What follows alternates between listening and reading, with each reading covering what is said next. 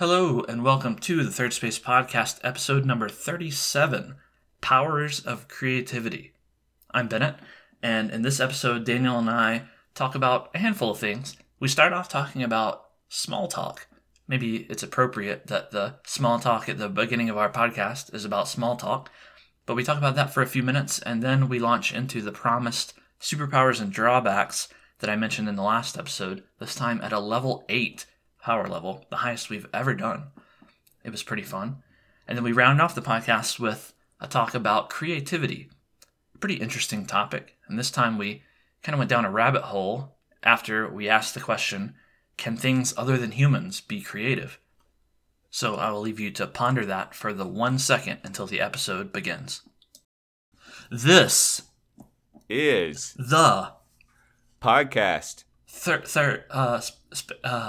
in which we are the third space people. Yeah, okay, well, I dropped the ball on right. that. I feel like you dropped the bomb on that. You intentionally messed us up on that one. You were just being a chaotic element in our introduction, which I appreciate.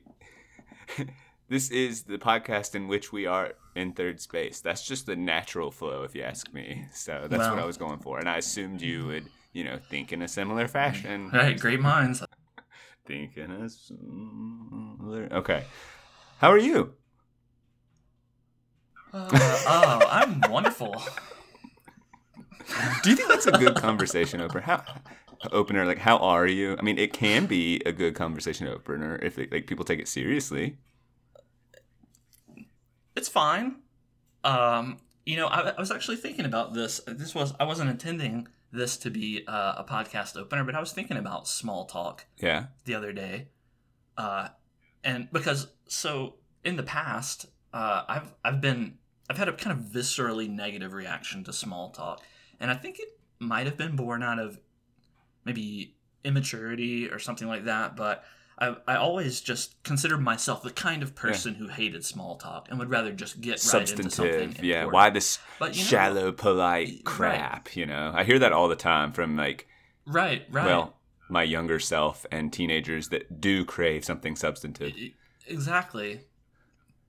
Right, and I was thinking about it, and I don't know, I was just reconsidering that attitude, and I think, maybe small talk isn't that bad. Maybe it actually has a purpose, and I think it does, right? Like it really is a conversational social glue lubricant, for sure. Right? Like even though you're not explicitly communicating anything important like your dreams and aspirations and your history and childhood trauma, you're not doing any of that, but you are communicating important things like your tone of voice, your body language. Like I'm a friendly person. Face. Are you? You're learning. I mean, that's kind of what small talk does. Yeah, right.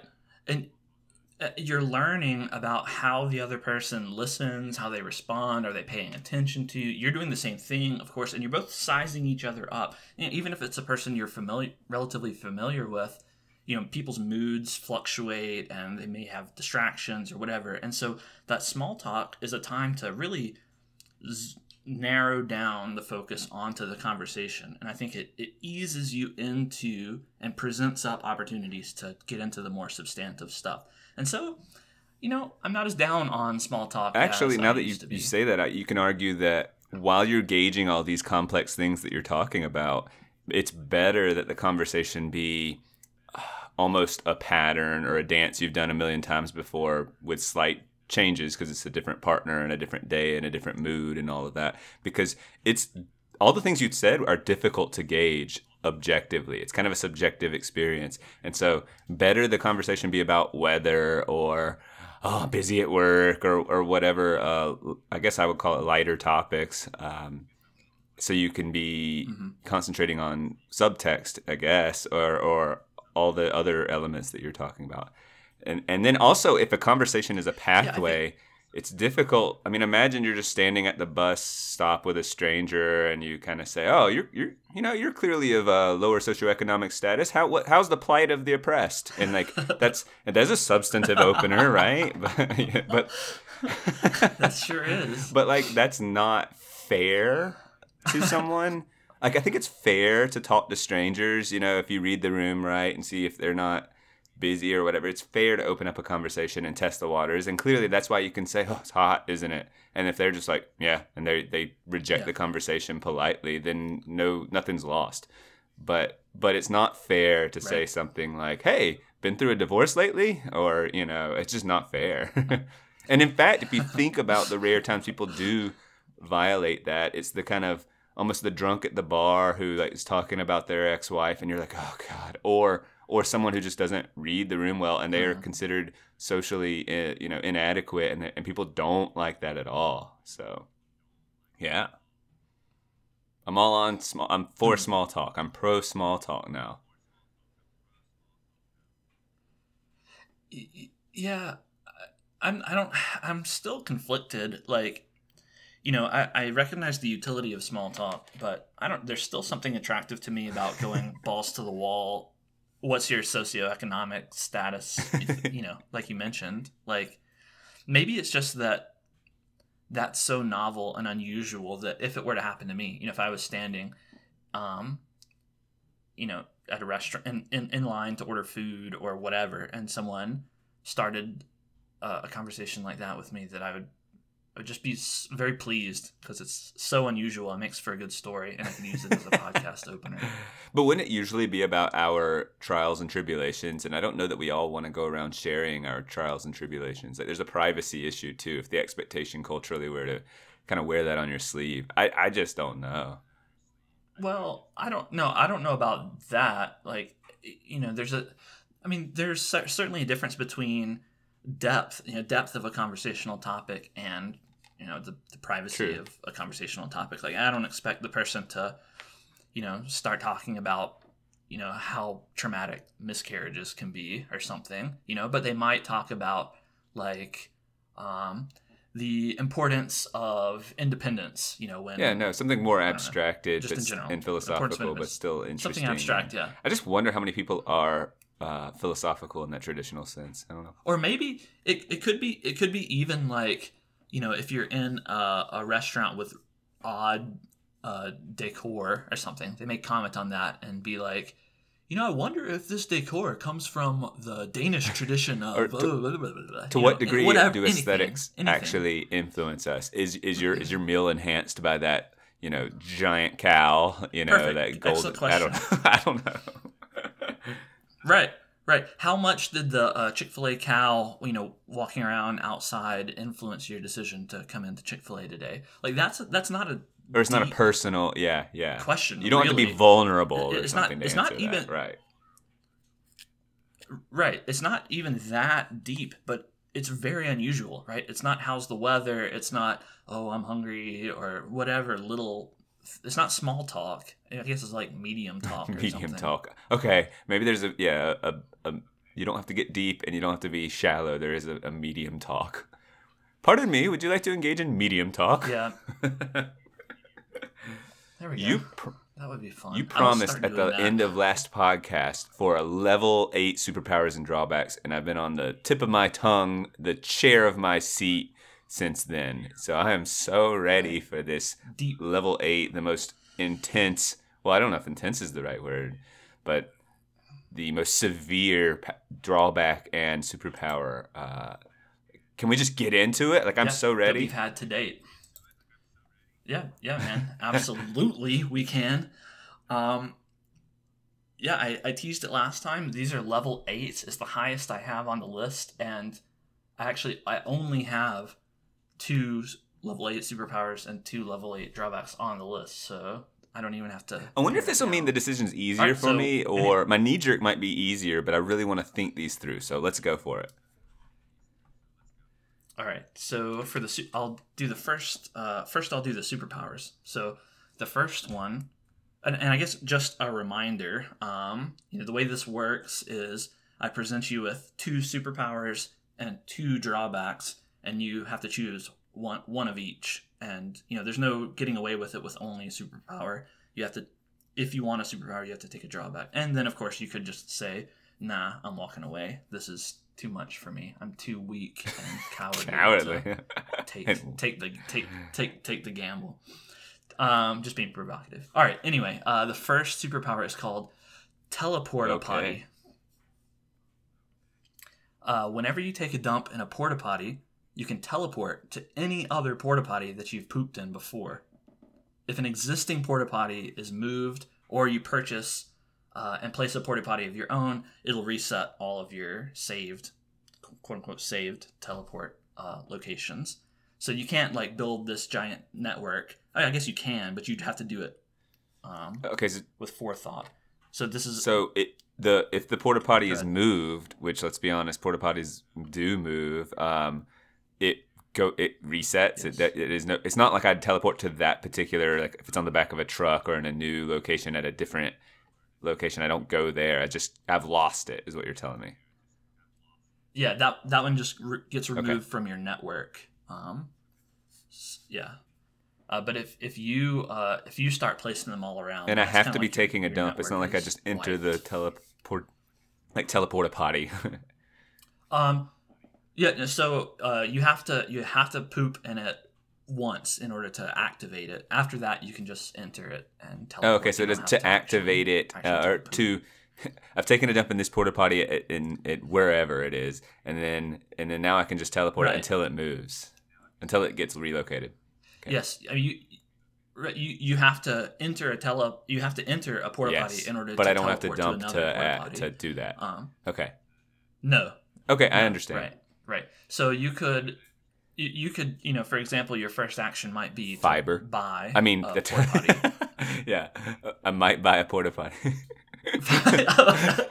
Sorry, I was like, well, I was thinking the internet, and I was like, no, this doesn't go through the internet like fiber. This is magical. No, I need to take a lot of dumps, right? Right. Got it. Yeah. So, all right. We'll discuss it after. So, the second superpower that you can choose from is called Rebirth Day. So for this one, you get to relive your birthday immediately after it happens. So the way this works is on the night of your birthday, if you fall asleep before midnight, then when you wake up in the morning, it will be your birthday all over again. And it's as if you went back in time to the previous day.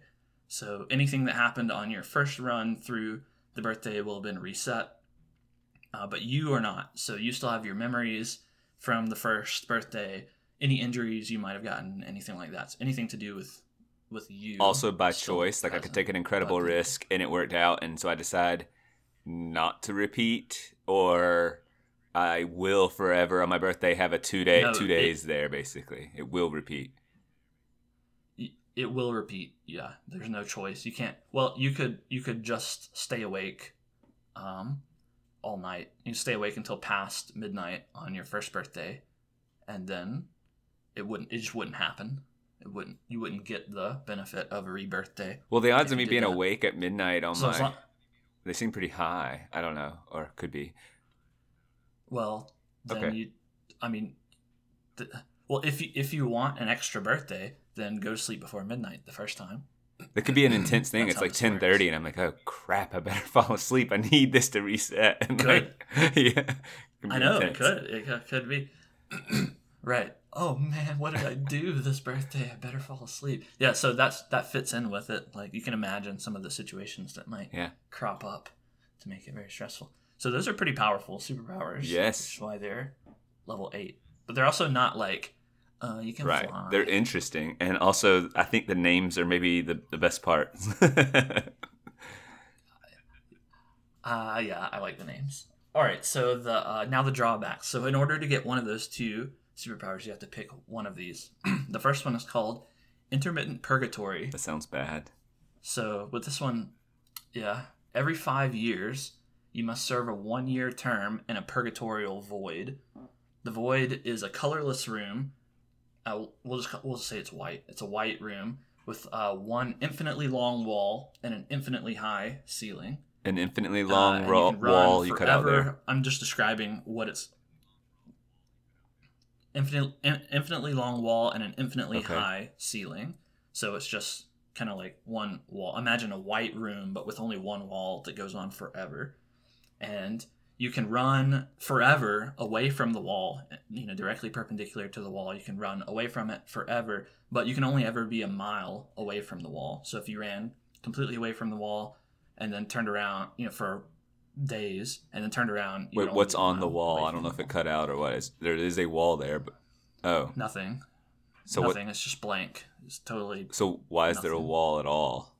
I'm not trying to be funny. I just just because it is. That's the way and purgatory is. I'm not eating, void. And I'm not. There's no entertainment. No. There's no. So, right. Oh, sorry. I'm not done. So let me finish. So yeah, while you're in the purgatorial void, you don't age, grow, or wither. You don't need food, water, or any other earthly necessity. And then, in addition to that, there are 3 items present with you in the void, and they can't be removed: a black Sharpie marker with infinite ink, a tennis ball, and a telephone book from the Greater Chicago metropolitan area, circa 1984. And just a last tidbit: any damage or modification to these 3 items, it'll be repaired on subsequent trips to the purgatory. So there's a lot in this one. I tried to paint a picture of what you were letting me draw for entertainment or write for entertainment. A ball that can serve a lot of like athletic or just something to stimulate the brain, and I suppose reading or paper. Just you have a year to figure out some creative things with these items. But also, wow, yes, a year. Exactly. Okay, I'll think about that in a minute. So yeah, I got it. Yep. All right, and then the last one, the second drawback is called Doom Dreamer. It sounds like a B-movie title. And for this one, each night you dream of the future deaths of all of the people you met during the preceding day. All the dreams are truly predictive, and you have lucidity while dreaming, though you can't influence the outcome of the dreams. And if you try to warn the people about what happened in your dreams, they won't believe you. And if you try to intervene, then fate will prevent you from altering the outcome. And you said people I meet. Yeah, anyone you meet throughout including loved ones and friends, and all meeting being just like interact with. So I would know the fate of my loved ones and friends and anyone You would. Okay. Yes. And so I'm having repeat dreams because I'm seeing them every day, And it's. Did you say it's every night I'm dreaming this? Yes, every night. Oh, man. That's awful. Well, like, both of your drawbacks are psychologically taxing, but one is, purgatory or intermittent purgatory. They're very differently psychologically. Yes, and one you get a real respite from the psychological torture, but during the torture, it's a year is no joke to consider. It's not costing me anything off of my life, and I might learn some meditative habits that really help me break through, but it's hard to even guess what being in a situation like that for a year would do. It's difficult to predict, and so that difficulty makes it unappealing. Because to me, in my decision making, I tend to want to fully understand the decision or realistically understand the situation before I go into it. And the temptation with intermediate purgatory is like, I can handle a year. But I don't know that. And I suspect that a year could feel like an eternity with I've never gone weeks in my life of not talking to anyone. Do you know what I mean? Like that sort of isolation alone. And even if you said, it has Netflix or something like that in purgatory, that might help to be able to see people and form some sort of one-sided relationship with them. But even then, it would be a very sad and lonely time. So just having a tennis ball to keep me company, it'd be like a Wilson scenario, where you have friends with the tennis ball. But I want to go back to Teleporta Potty and Rebirth Day. Rebirth Day sounds fascinating. Let me throw a scenario at you. Like if I went to Vegas, put it all on red, and won, the next day, if I did, that means if I went to Vegas, put it all on red, I would win again. Yes. If it so maybe you would have to do all of your actions, because of the spider effect. You'd have to do all of your actions exactly the same way. But if you could time it, if maybe instead of it being Vegas, if it was a horse race. Okay, horse race, because that like I had little, that makes sense. I was just wondering about that, right? Like, because one of the temptations would be the betting or whatever advantages I could gain monetarily. Yeah, the lottery, stuff like that. Whatever. If the lottery happens on your birthday, that you can. Games of chance would be hard, but a race or a sporting event, maybe the Super Bowl, which would not happen on my birthday, but yeah, I mean, no. It will never fall on December 1st. It just won't. The Teleporta Potty, I could theoretically buy and try to hide some porta potties, like in weird, like in the woods nearby a town that's desirable to go to, and so long as it doesn't get discovered or moved, because if they cleared the land, go buy a porta potty, I'm sure, but. Mm-hmm. There are also probably locations where porta potties are maybe not permanent, but more, they're definitely there for a longer amount of time, like concert venues and things like that. Sometimes at concert venues you see those big old rows of porta potties, and they're just there. Because they're often at you're right. They stay there because it's a venue that is built for concerts and or like state fairs and stuff, and so they're semi-permanent. And there's food truck outings that are basically not food trucks. There's just a bunch of them that are permanent little places, and they have. And teleportation, that idea could be monumental.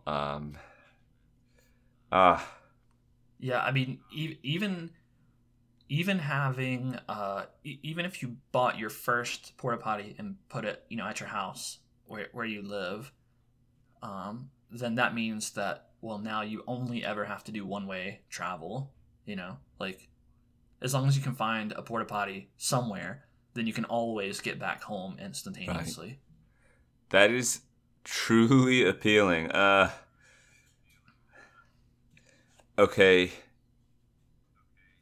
I tend to, when it comes to time travel or altering future type stuff, which I think Rebirth Day has more of that. Whether it's reading too much literature, I mean, the lesson from every time travel thing is don't screw with the future, or don't try to screw with destiny, and that has been baked into me. So as tempting as it is, if I were to choose one of these, Teleporta Potty doesn't feel like I'm tempting God or fate or the idea of destiny. Teleporta Potty just sounds like I could be more efficient, enjoy some things, and have a richer life without trying. Because Rebirth Day kind of gets dark in that I'll just try and I'll engage in risky behavior and see if it works out, and if it does, I'll just do it the next day. But again, that's I'm not sure. That really throws as a moral person trying to live their life, now you're given this sort of do-over, and so it's tempting to just sort of go against your morals and see if it works out. And I don't know, everything I read, it just kind of puts me off on that. So I'm thinking Teleporta Potty if I'm choosing one of those, and then let me enter Intermittent Purgatory or Doom Dreamer. Ideally, if Doom Dreamer is just a dream, it's not just a dream, I guess. That's the torturous part. And not only knowing your loved ones and friends' fate, but being forced to. It wouldn't just be oh, now I know. It's I have to experience it nightly in probably a series of I mean, lots of dreams per night. I mean, some days I'm only interacting with, I mean, as a teacher, I'm actually interacting with dozens of people. So I'm having fast dreams of people's death. And like, I'd either have to just learn to ignore it. And if I could, then it's actually not that big of a deal. But I cannot imagine knowing that this is truth. It's not just grotesque dreams. It's truth. It's future prediction. So that would be hard to ignore. If it were grotesque dreams, I could convince myself I'm strong enough to just discount these are horrible dreams. That's it. But given that they are predictive in nature, I don't know that I could shake that. So one thing about it that I thought was interesting when I was considering this one is that because I considered grotesque dreams, but what's more grotesque? Something grotesque or the truth? That's a question you start up while you're waiting for food with a stranger. Yeah. But also keep in mind that many people, maybe even most people, their deaths aren't grotesque, right? I mean, a lot of people old just die bedside, of old age or heart attack or whatever. And so, is it sad? Yeah, it's sad. But it's not like your dreams are going to be nonstop slasher movie poisons. Right? Maybe 8 out of 10 are just sort of they died at 75 of cancer or something. I mean, right. That is a good point that they're not, and there might even be. Could you learn to take comfort in that, saying, "Oh, they're going to have a nice long life," and you could. I think you could. And then it's possible. I mean, there's no doubt that there's this is going to be heavy stuff that you have to deal with. You have to deal with this information in some way, whether you cope or delude yourself or whatever. You're going to have to deal with this information. The question is, can you handle? What if you start to live your life by, I'm only going to surround myself with those who die of natural old age causes because turns out this person close in my life is murdered and I cannot handle those dreams every night, so I have to distance myself from them. And then they call me and no, leave me alone. Yeah, weird. I mean, there probably would be some strange psychological effects that happen because of that. Yeah. And then intermittent purgatory, the difficult to gauge. I'm sure I could come up with some amusing means of entertaining myself. Right. Yeah, so once every 5 years you have to do this. Yeah. And it's not aging me.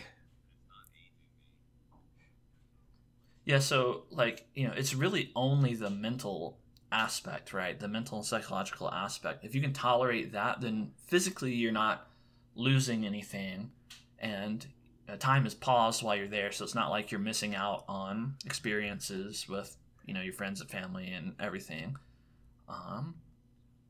It's just, can you tolerate I think time? that is, even though it's riskier, I can, in terms of a year. I keep coming back to a year. Because if you had said 1 day a week I had to do this, then it's frequent. And that might... It's more frequent. No, it's not. It's not. But it's close. But that's spread out. 1 day a week. Close. So 1 out of every 8 days I'm or 7, 1 out of every 7 days. And this is 1 year out of every 6. But a year at a time versus 24 hours.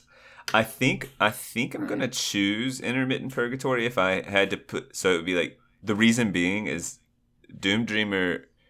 I'm with a relative degree of certainty it is too much for me. Even though, like you said, and you made me think. You made me pause there and go, yeah, actually, most will probably be this. But it would change relationships with people if they.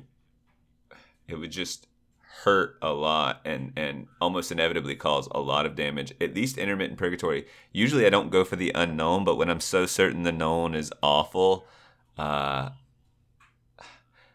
mean, this flies in the face of that what's that?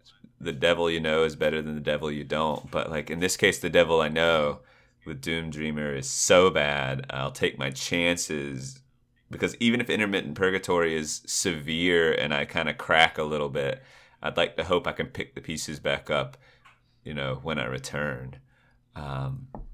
Imagine how strange it would be. Like I don't know when this triggers, but let's just imagine, you go to sleep on Tuesday, and then the intermittent purgatory triggers, and you're whisked off to the for a void, year. Yeah, and for a year, and then you come back on Wednesday morning, after you have experientially spent a year in the void, and you're going into your classroom, and your kids are like talking about their homework assignment from yesterday, and you're like, what are you talking about? Like, remind me of everything that you're hugging all your loved ones and your friends, and you're like, so good to see you, and all of this. Would I be able to tell them and they would believe me, so they could maybe even prep, and like they just go to bed on Tuesday, wake up Wednesday, and they like throw me a party and go, hey, and they like can be gentle with me? Am I allowed to do that? Sure, there's nothing in this drawback that suggests that you couldn't do that. That they would just have to believe you if you can convince them. Yeah. I would. Okay. Oh, but you could maybe you might be able to prove, well, maybe not prove, but highly suggest that you're telling the truth. Like, you have a year in which you get to spend the time. So you could on Tuesday night say, okay, how about this? I'm gonna write and memorize a story while I sleep tonight. And I would be like, no way, that's impossible. Or you wouldn't say a story, you would say a macro poem, I guess, right? It would be it's like a huge epic poem, and I would be like, you can't do that. And then Wednesday morning, after having spent a year devising this macro poem and writing it on the wall with your Sharpie, and memorizing it, you would come back and recite it to me, and I would be forced to admit that something's going on here. It must be a drawback, and superpowers and drawbacks. That's even intermittent purgatory. That's even a strong case for, like, memorizing keeps you sane. It gives you something to occupy your brain intellectually, and I would like write out a really long poem and then just take to memorizing it, and I guess I wouldn't bother doing too many push. I mean, I could work out, but like, there's no need to up my physical. Like, it wouldn't matter really. But yeah, it wouldn't matter. I mean, yeah, it would. There are benefits to physical exercise in the moment. That exhaustion or whatever. But yeah, you can't get buffed while you're in the void and then come back and like suddenly have a workout. I think this would even change me potentially for the better. It's kind of what doesn't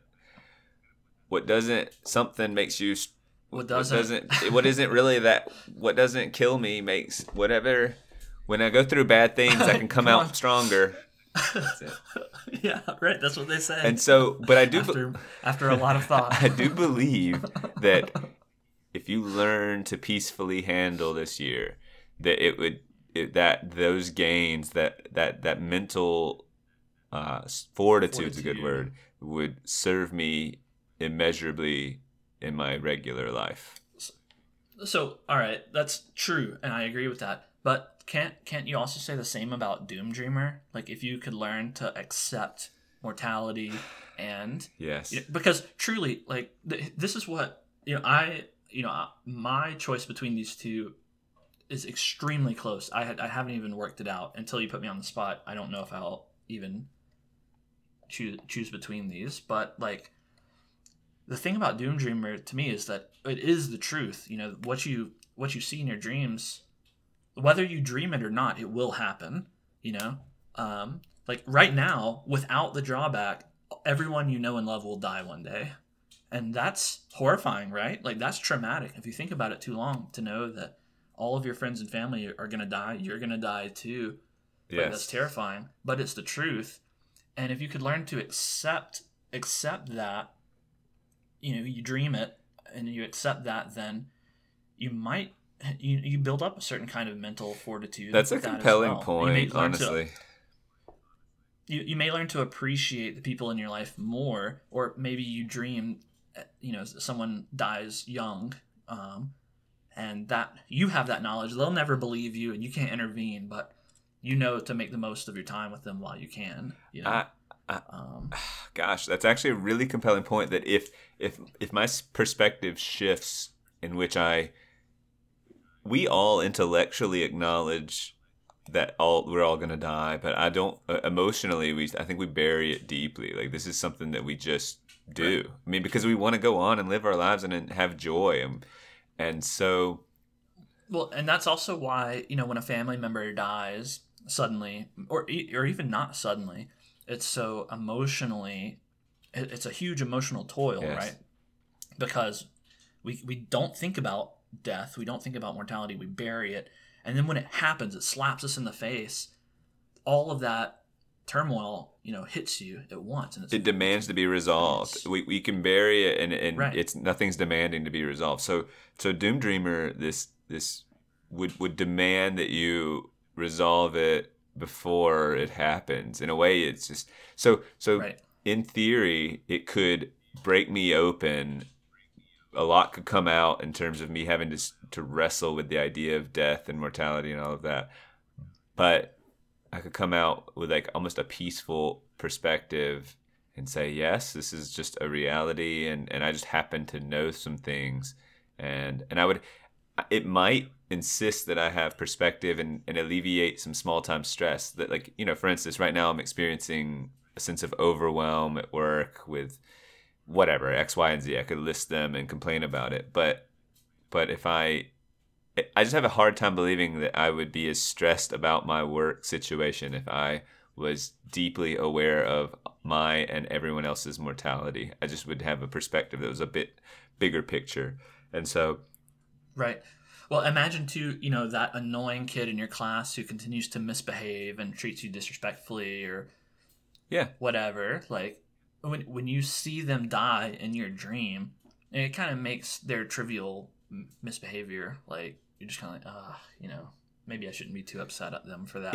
So the question is, do I think, and I think it's conceivable that I could kind of overcome what I currently, like my newfound perspective could be an unforeseen gift that I'm like, okay, like if I am able to shift to that direction, then all of a sudden Doom Dreamer is just something I accept in my dreams, but I accept in reality. Well, now you've thrown that in there. I might choose Doom. Actually, I will choose Doom. This is one of the first times I think I would shift the two up. So yeah, I would stick with. I still haven't decided whether I'd walk away or not, by the way. But Teleport Potty and Doom Dreamer. Doom Dreamer. And then So, what do you think? Is it worth it? Is Teleport Potty worth Doom Dreamer? No. No. Okay. No. Like almost, I'm trying to think of a case for it, and it's a resounding no for me. I mean, you would be like this Buddha-like monk having toppled your fear of death, pooping in a porta potty, able to just zap to wherever you want, Like, I mean, think about how super heroic you would be. I'd be this Zen character who's wise, profound, and efficient. Right. And I almost don't recognize myself in this scenario, No, I such as level 8. It's scary at that level, and it's so unrecognizable. I don't know who I would be after facing and accepting death, even though, I mean, I'm almost in the position of saying that I really do believe there'd be a gift if I accepted it. There's also a chance that I crack and like it's in a bad way and kind of don't come back. I can't accept it, and that it's just, sends me into a spiraling depression or something like that. There's a chance, right? That it's just the weight is too much to bear. So, and I think almost certainly I'd have to go through that and then break and then reform stronger. I don't think it would just be like, oh, this kind of sucks, and then, enlightenment about death. I think I'd have to be broken, and that's something that is not a trivial circumstance to go through. So, it would be Teleport Potty and Doom Dreamer, and I'm walking away. But man, you gave it a good shot. You tempted me for a bit, but I gotta walk away. What about you? All right. Yeah. Oh man, this is a difficult one for me as well. I mean, I'm on the same page with you for a lot of your reasoning. Teleportapati isn't as momentous as any of the others. Agreed. It's not as momentous as Rebirth Day or any of the drawbacks. It's a little lighter. It's still very powerful, but it doesn't have the implications that the others do. I think that, if I had this power, I could make it very powerful, right? By, positioning porta potties. You would get very strategic, yes. Yeah, and pooping in them all, and you could use that to your benefit. I'm trying to think what's the ceiling on that benefit. Like imagine, I have this teleporta. I think you do have a network. I think you could hide two in an area as a backup, so when one gets eliminated, you go back and correct it. So you like. I could build a lot. I could get like primer on things and build a huge porta potty and put a porta potty inside of it, and my porta potty. I think you start learning to bury. Well, never mind. I was thinking, just bury them; they'll never get discarded. But what's so stupid? And then you poop yourself into a coffin. You can't get out. That's funny. So, but the ceiling would be, I have a porta potty in, all the major cities around the world, and I can zap anywhere. And so this basically means vacation. Visits with friends. Your friends would understand you have this power, and they certainly would be willing to put them in their yards and stuff too. That's I didn't consider that, but that's more valuable than being able to just pop out on the beach to go to Paris and whatever, Thailand or whatever. Well, that's all really cool, and I certainly would, use it for vacationing, or I can go have a genuine dinner in, the place where the cuisine is best or whatever. That would be really, really awesome. But how awesome is it? Pretty awesome, but it also takes a lot of work. So, that's just kind of, it is what it is. Rebirth Day sounds on its face like a no-brainer, right? It sounds like the better one because it's magic in which you can truly affect the future. You can undo things. Time travel has always been one of my it's a sci-fi thing that I really like. I like stories that have time travel, even if they're a little corny, and the possibilities.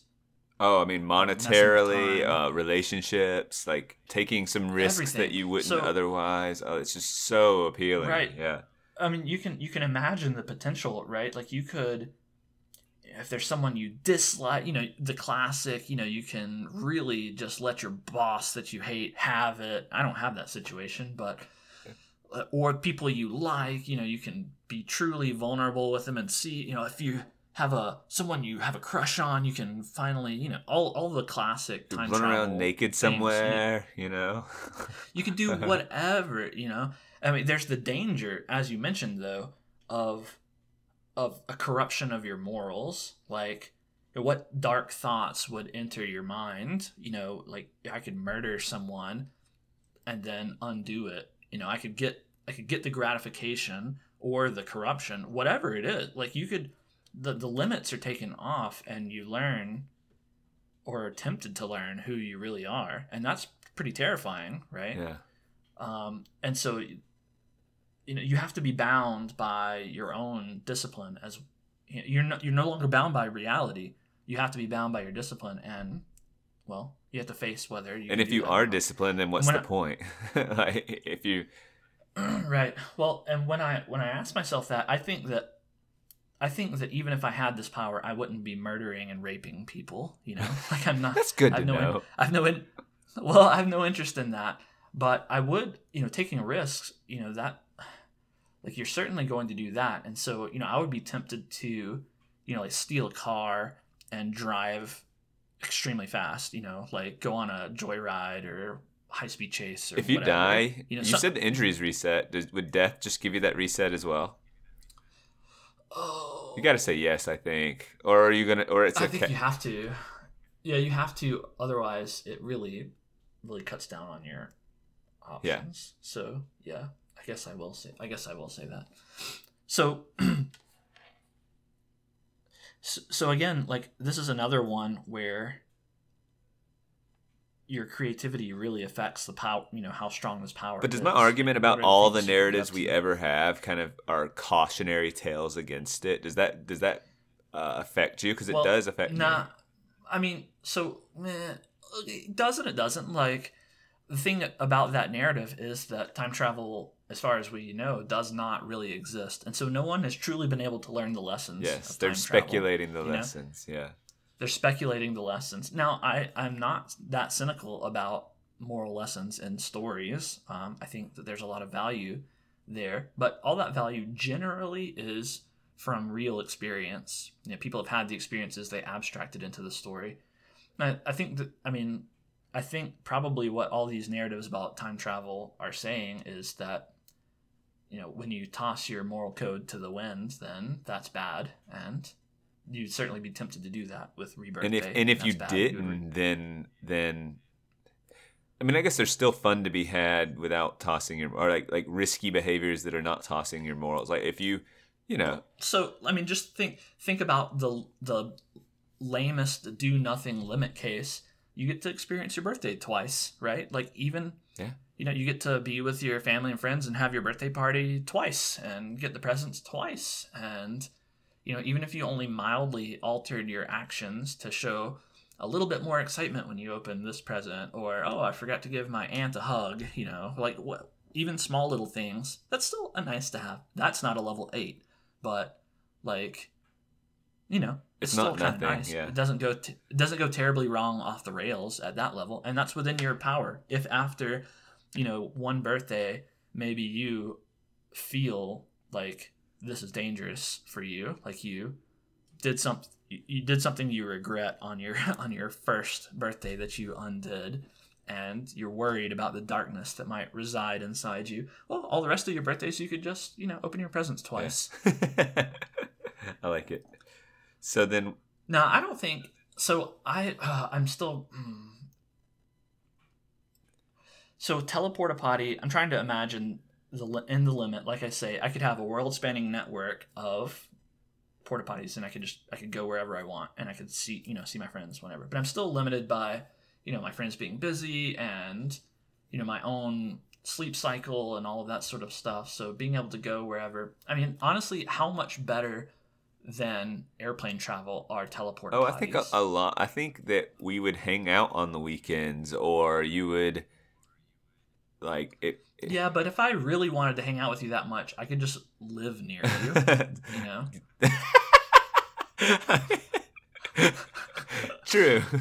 I do. If I had teleporter potty, I certainly would. I would Like hang you out with did you just on move, and you could have moved anywhere, weekends. and you did not move near me. So I didn't. no, it's true. That's the fact of the matter. That's reality dreamer. Like, that's the way it is. But to be generous to your feelings, like, I strongly considered moving near you, but I just don't like where you live. Yeah. So No, I'm not couldn't offended at convince all. It's just a myself to. funny statement of like, yeah, but if I really wanted to hang out a lot, I just live near here. It's not that. I know. Well, that's what I'm saying. Like Like I'm that just reality trying is to so say conceit. how- Yeah, like it could have happened, and how literally super- you had the golden opportunity recently, and yeah, it didn't. So. Yeah. How super is the superpower? I don't know. I think Rebirth Day is just more of a superpower. So I think I'm gonna go with Rebirth Day, and I'm gonna trust that I have the moral fortitude to endure and the creativity to make Rebirth Day worth it. So that's what I'm going with between the two. Okay. Now, for the drawbacks, Intermittent Purgatory or Doom Dreamer. So I can tolerate solitude, I think, better than you can. Do you think that's fair to say? Very fair. I live a fairly solitary life already. I talk to the people I order lunch from, and I don't eat lunch out every day. I talk to my coworkers every day at work, I guess, virtually. So I'm not like depressed, or my mental status isn't like in danger because of that. I'm actually pretty happy with that situation. A year is a long time to spend totally alone, even for me, but I have the Greater Chicago Metropolitan Area phone book, so circa 1984. So you can write stories about the people in them. You can. Well, so I was trying to think what would I do for a year in there, and I have the Sharpie marker with infinite ink, so you could write. You could write on the wall or on the floor or whatever, and you can put a lot of time into writing. So yes. I could reflect on the previous 5 years and write about that on the wall. I could write stories. I could recall from memory all kinds of things and write them down, and that would certainly help with the boredom. I would almost have to engage in some sort of meditation, something. Like that's just a long time to spend in silence. The tennis ball, that's kind of a lighthearted little entertainment. I could play wall ball with myself. Yeah. I could throw it really high, bounce. It's also physical. It's very physical, so that's something important. I think it's a physical thing. And then the phone book, it's funny, but can I guess material. How you? Yeah, that's you wanted to say a book, and then you thought about different narratives, but you thought that's too entertaining or something, so you went with phone book, and then you just sort of select. I just wanted something that would make you have to think how to be entertained, right? Like if you get a novel, then the obvious thing to do is just read the novel, and then it's going to get old after reading it once, like the diminishing returns.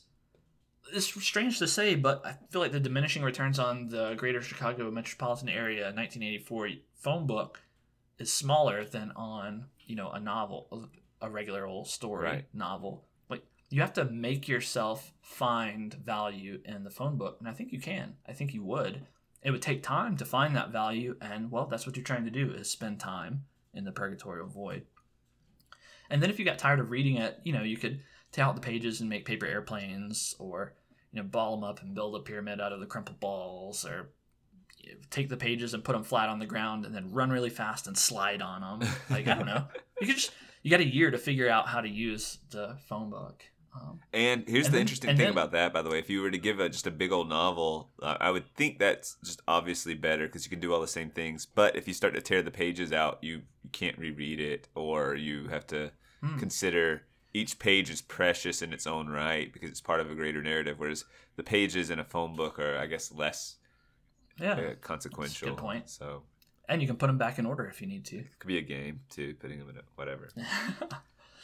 So that, it's tolerable. I think I could manage. I don't think I would go crazy from intermittent purgatory. And it's every 5 years. I wonder what happens on your birthday. What do you mean? Whatever. Like the combination of, I chose rebirthday and intermittent purgatory. So there's one. But time's not passing, right? So it doesn't matter. Yeah, it's not passing, so it doesn't matter. Doom Dreamer, we covered a lot. Could I tolerate it? I think I could. I mean, there's no doubt that it would be traumatic. It would be emotionally affecting to see the people that you interact with die. But I just can't get away from that thought that they're gonna die anyway, and so the only thing different is my knowledge, my comprehension of the fact. And I do have some information about it. So, like if someone you care about dies in a robbery or something in your dream and you see it, I mean, your robbery is now more real to you, or a car accident. That is now more real to you. We kind of put that from our minds when we get in a car or when we walk down a dark back alley or whatever. We put it from our minds, and we don't think that we're going to get mugged or smashed into by a bus or anything. But if you see it every night, or even one night, if it's someone you care about, well, that is now more real to you. Again, it's not anything new. It's been real the whole time. It's just now you're more aware of it. So if I chose this, then I would have to make it to that Zen-like state that we talked about. And you think you could make that? I think I could make it, but the question is, which Zen do I want? Do I want the Purgatory Zen or the Doom Dreamer Zen? Like, which one can I tolerate more? And it's so hard to say. I find it very difficult to choose between these two. I feel like intermittent purgatory.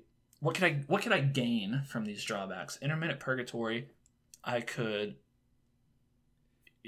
generate the things that I write. I could order my thoughts. Every 5 years, I have a long time to really process. Put things in my put things in my brain in order, which is that could be beneficial. Doom Dreamer, what do I benefit from it? It would be that strength that you mentioned of acknowledging mortality, and then also, like, I do think there's some information to be gained if like there's someone who dies young, you can spend your time with them in a more valuable way, or spend more time with them. I think the strength it runs deeper than that. By the way, just strength. It's a profound worldview shift. It's like you are accepting something that I think every other person on the planet, I mean, maybe there's someone else who has, but you're accepting and have a perspective that is like enlightening. Yeah, so it's not just a strength thing. It's like a holy moly, you are. I really do think that Zen state would be huge. I don't even know what I mean when I say Zen. It's just a hippie term, but like, I know it's a religious and spiritual term. Yeah, you can't overstate that strength for sure. There's also maybe taking it back a step and not quite as deep. Like sleep. I love to sleep. I love sleeping. It's so nice. It feels good, and like it changes your state of mind, right? Like if you're worked up on one day and you go to sleep, when you wake up in the morning, you're refreshed and you're not as stressed or worked up. But now this drawback, it takes that away from me, right? Like sleep is no longer a peaceful void. I don't usually dream anyway. Now it's filled with really affecting negative things, and it takes away that refuge. That I don't like that. Right. So I think I lean towards intermittent purgatory. Like I think I'm suited for, if I have to endure that, like I think I could manage, and I might be able to squeeze some utility from it, and it would be annoying, but it's once every 5 years, meaning, like I have, rough, give or take 50 years left, so 10 purgatories. Well, with recent advances in medical science, I might be 11 purgatories. Yeah. Could be 12 purgatories even. Could be 12. That's pretty wild to think about. So with 13 purgatories, 13 seems a 14, little... Okay. 14 purgatories. Now how old would you be if you were to do the math on 14? 100, it'd be, every 5 years, so 70 years plus where I am. Now that would put me at over 100 years old. Ridiculous, but maybe. 15 purgatories. No, so do you choose it? Well, you said intermittent purgatory is what you're choosing in Rebirth 16 purgatories. Would you choose it? Or do you walk away? I would take it. Take your 16 purgatories. Just imagine Rebirth Day. Even if I only have one Rebirth Day, if I wisely put my life savings on, a horse race or the lottery or whatever, like I could radically alter my day to day and in fact the rest of my life simply monetarily. Not even getting into the creative uses of Rebirth Day. If that's the only thing I used it for, then I could radically alter the course of my life. And then intermittent purgatory, if I can tolerate that, which I think I can, then, well, I mean, that kind of tilts the scales a little bit, right? Like that. I guess so. I just would think for you, things like monetarily, like as far as... it's not that... I'm just... I don't care about money. Maybe you get like a heated bidet, like a, I don't know. Yeah, instead of having the ice cold water one, because it's affordable. Well, so there's a difference, right? Like, I don't live extravagantly, because I don't have any super strong desire for that. But really, it's a cost benefit thing. To live extravagantly takes extravagant effort, to earn the money and manage the money and blah blah blah.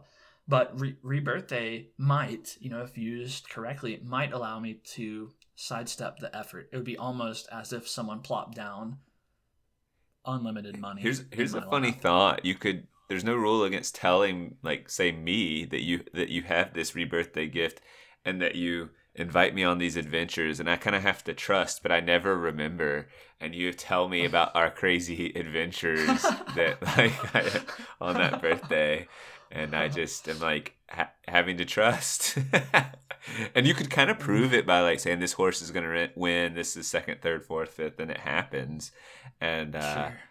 and I'm like, all right, let's do crazy adventures. And you're like, dude, you died yesterday. Oh, that sucked. So we're not doing that one again, you know. Oh, I could do that. I could. That would just be a funny thing that you could just lie to me now and tell me it's happening. And that's why and tell me we went on a too crazy of an adventure yesterday. This time we're just gonna, you know, go out to eat and like have a normal day. Like it was too much for me. Yeah, that's how it would be. You would have, you know, one insane day, and then your second birthday, you're going to be opening your present from your aunt, and it's going to be kind of like, thanks for the candle. And then, you know? and that's all it would be from, like, so from my perspective, you just tell me these wild stories that we went on. It'd just be so weird.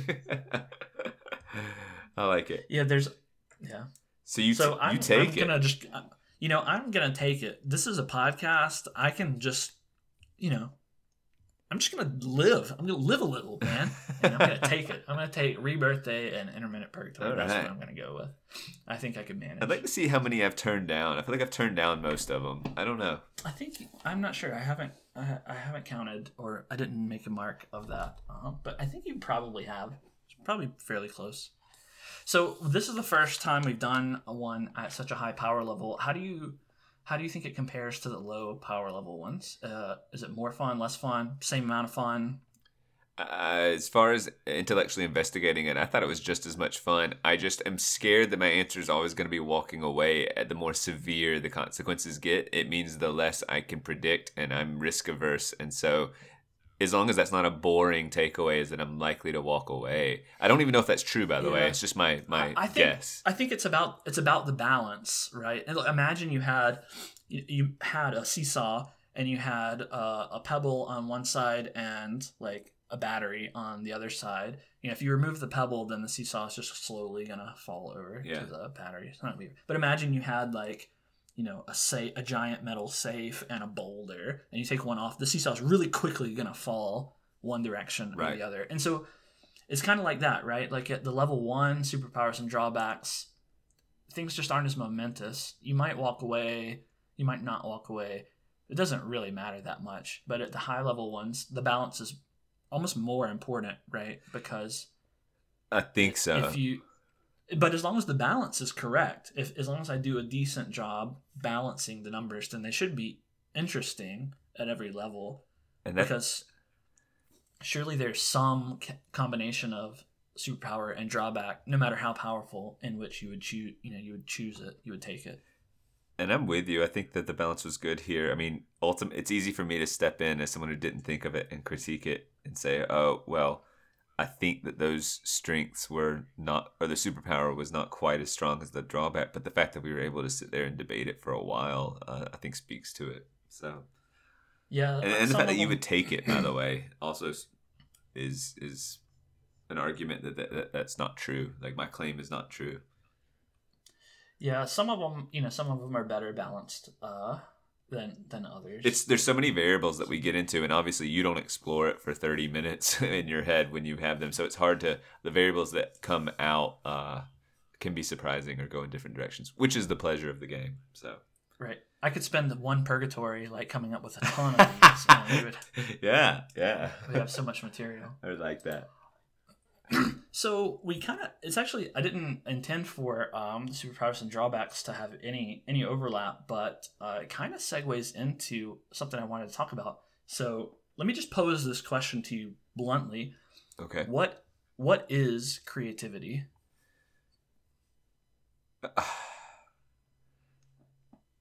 What is creativity?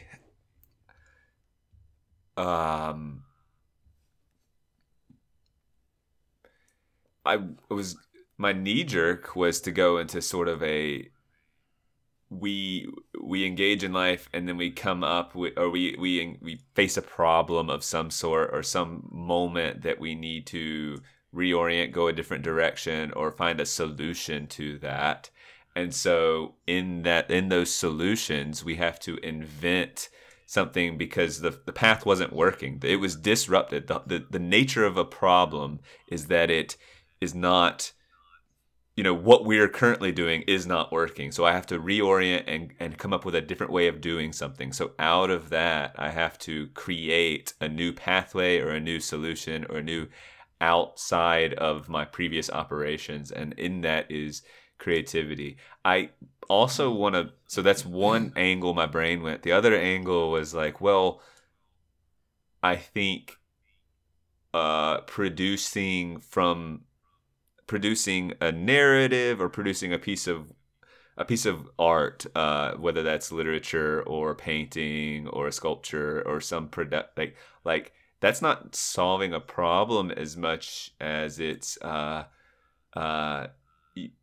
having nothing, and I can't say nothing, but wanting to explore an idea, and then taking and then manifesting something that explores an idea in a unique way.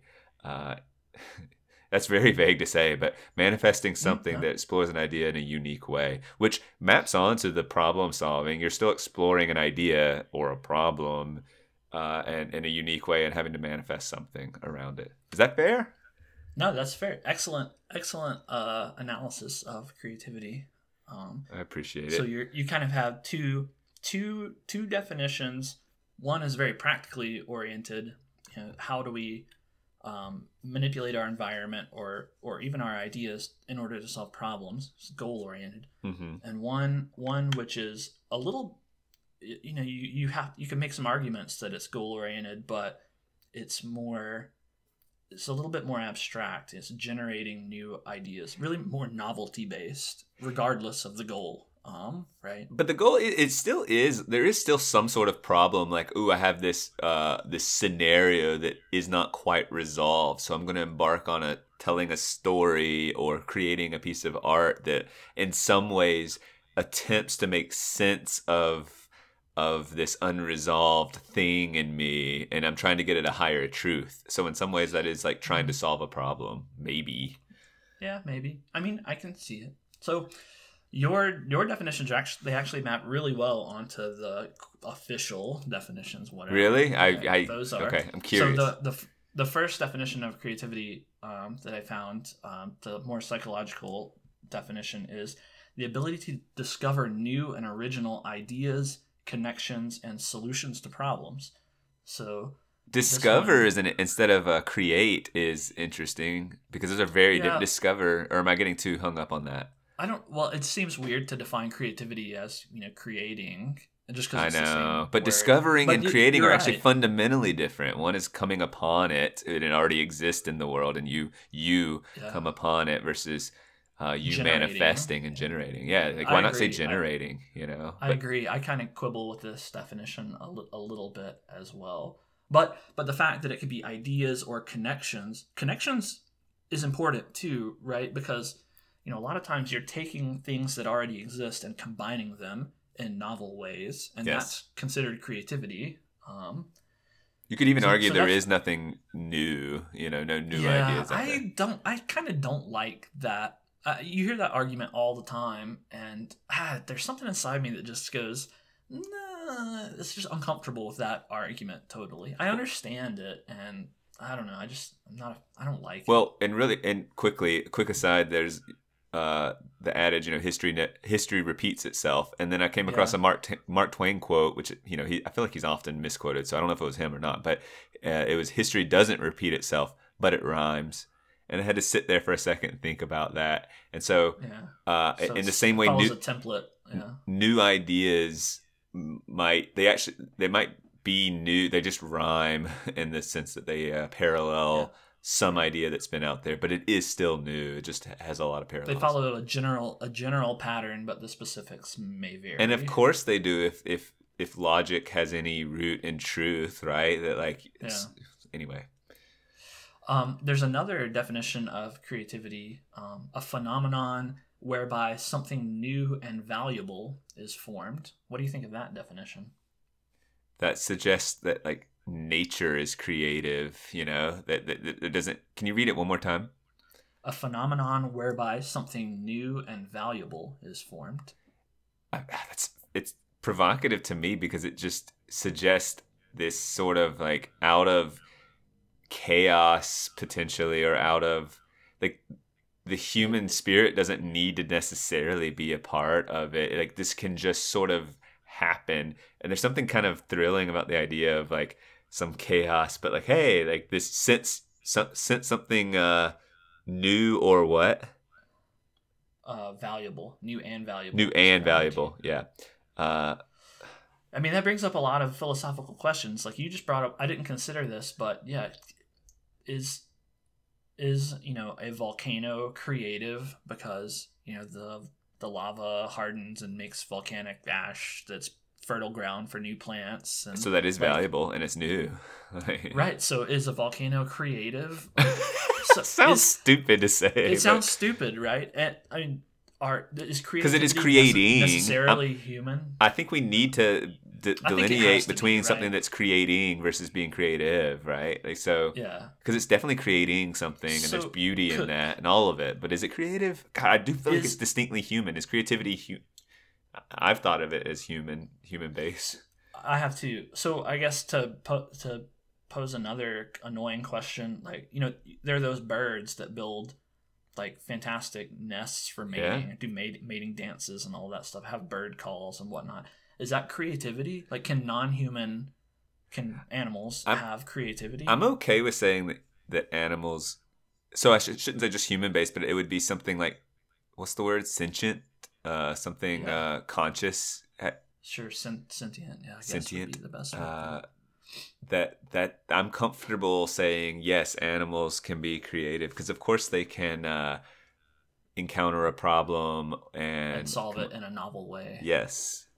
Yeah. So that doesn't really throw me, but the idea of like a volcano or rainwater, like, I don't know, just like, or lightning strikes something and creates a diamond or something. I don't know. That creative. I mean, it created, but it's not creative. Right. So there has to be some sort of. I mean, you have to be directed, right? You have to have a goal and then reach it. Yeah, there's some purpose in it. Way. Well, obviously this, and you could start to fold in like God create this ecosystem that is beautifully like self-sufficient in some ways, and I don't know, but it just sure. And that could be an argument. The creativity of nature points toward a intelligent design. Sort of thing. Yeah, right. Yeah. So is creativity a marker of consciousness, would you say? Like, that's the thing. So I was, I have tried to define consciousness as a human thing, right? Are animals conscious? Do they have consciousness? They're intelligent. They have some limited emotional capability, but are they conscious? No one has answered this question, really. And so when I was thinking about creativity and with respect to animals, if you have a goal-directed purpose and you're solving problems in new, novel ways, that seems like something that requires consciousness. What do you think? Could you give me a working definition of conscious or consciousness? No, fair. I couldn't do that. I mean, that is so vague. It's fuzzy. People can't settle on a definition of consciousness. Some of these thoughts popped into my head because I'm taking a cognitive science class right now, and it's all about very interesting thing. It's actually really funny. Our podcast, the Third Space Podcast, could be retitled the Cognitive Science Podcast in a way, because aside from some of the silly things we do, and even some of the silly things we do, it's right in line with cognitive science. Yeah. Well, okay.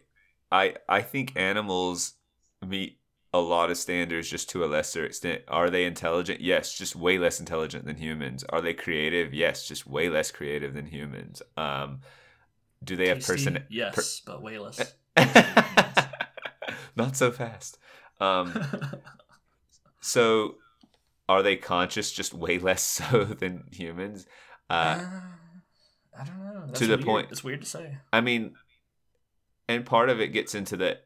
I mean, the territory is like if you then say that they're conscious and have all of these things, we shouldn't, kill them and eat them, I guess. But that's Yeah, maybe that's a step maybe. further, But if it's so far, like if it's so small and stuff, if it's so like maybe they're can you be a tiny bit conscious? Can you be semi-conscious? Semi-conscious, maybe. I mean, clearly that's a description of someone's knocked in the head and they're not all there. They're semi-conscious. Well, is a person who's been knocked in the head and not all there more conscious than a dog?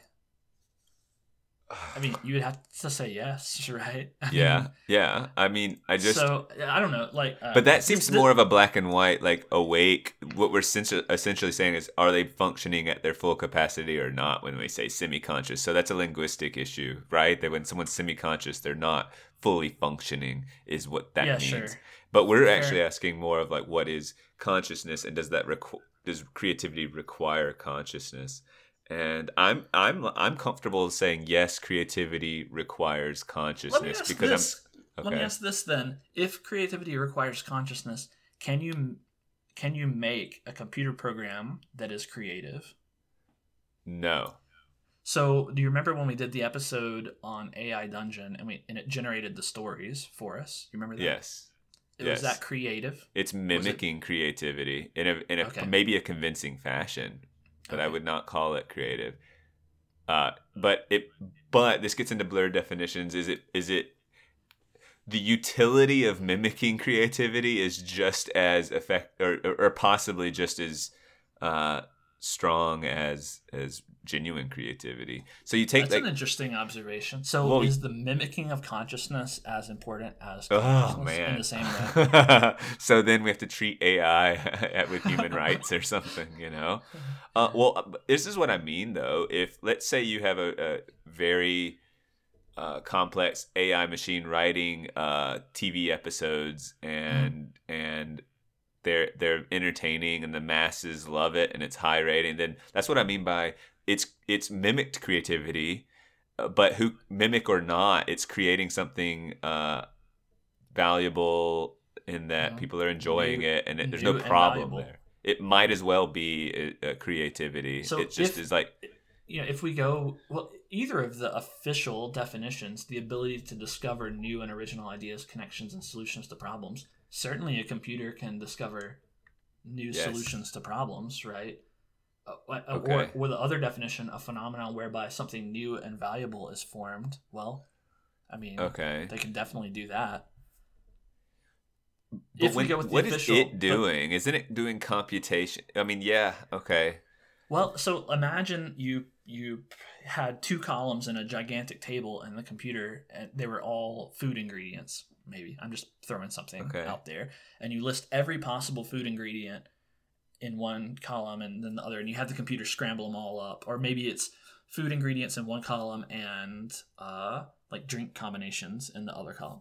Whatever. Anyway, there's so many that a human couldn't ever make all the combinations, but the computer can quickly. Maybe it has their nutritional components too. Anyway, and some sort of list of what does and does not go together traditionally, like something. It generates a new dish, a new combination of foods. It takes, the guava from the whatever country and the dessert from this other country and combines it in a special way, and we see that and we go, wow, we never thought of that. That's new and tasty, so it solves the problem of my hunger. Like, that's creative. This computer was creative. Is that true? Was it creative, or did it just crunch numbers? Did it follow some deterministic pathway to get to an answer?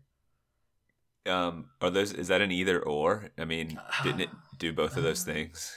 Yeah, kind of. Like, it's factual that it did both of those things. I mean, do we just have to draw a line in the sand and say, no, creativity is a human phenomenon and computers can't be creative? Like, that's why I said no in sort of a provocative fashion, intentionally, to say, like, it's mimicking creativity to the point that it doesn't matter, or I shouldn't say it doesn't matter, but the definition, it looks the same to us. It seems identical but we have to be careful and say what it's doing is mimic. It is not thinking.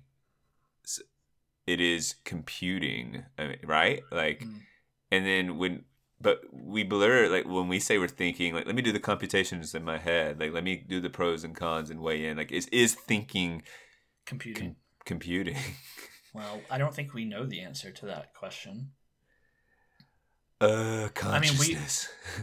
We like to believe that there's more to our thought than just, electrochemical reactions. I feel fundamentally invested in that idea.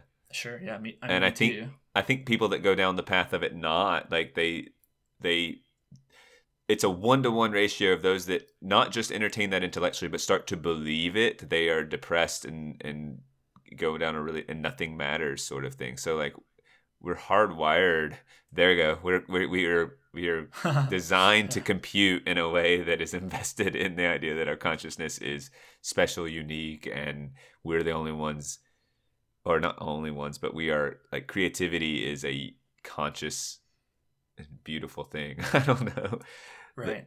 So, this is the line of thought that, if you cast it forward however many decades or centuries, and we manage to build a machine that is chemically or mechanically identical to the human brain, and it can think and reason and all of these things, because it's artificial, because we made it, it's still not conscious, right? But here's and it could be I've thought about this, that if we did that, then it would also be sort of invested in saying that at least in making the case out loud to us that, hey, please don't hurt me, I am real, I promise you I'm conscious. And yet it would just be doing computation. So it would make a convincing case that it's conscious, and it would develop a relationship, it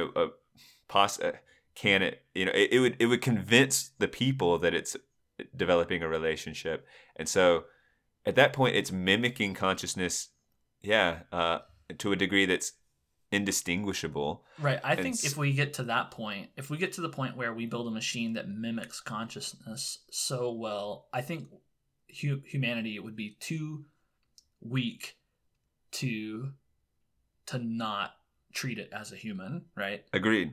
And that would be very weird, as you're like killing, let's say, or let's just say there's a new updated version and it's begging, please don't like discard me or throw me away. No way.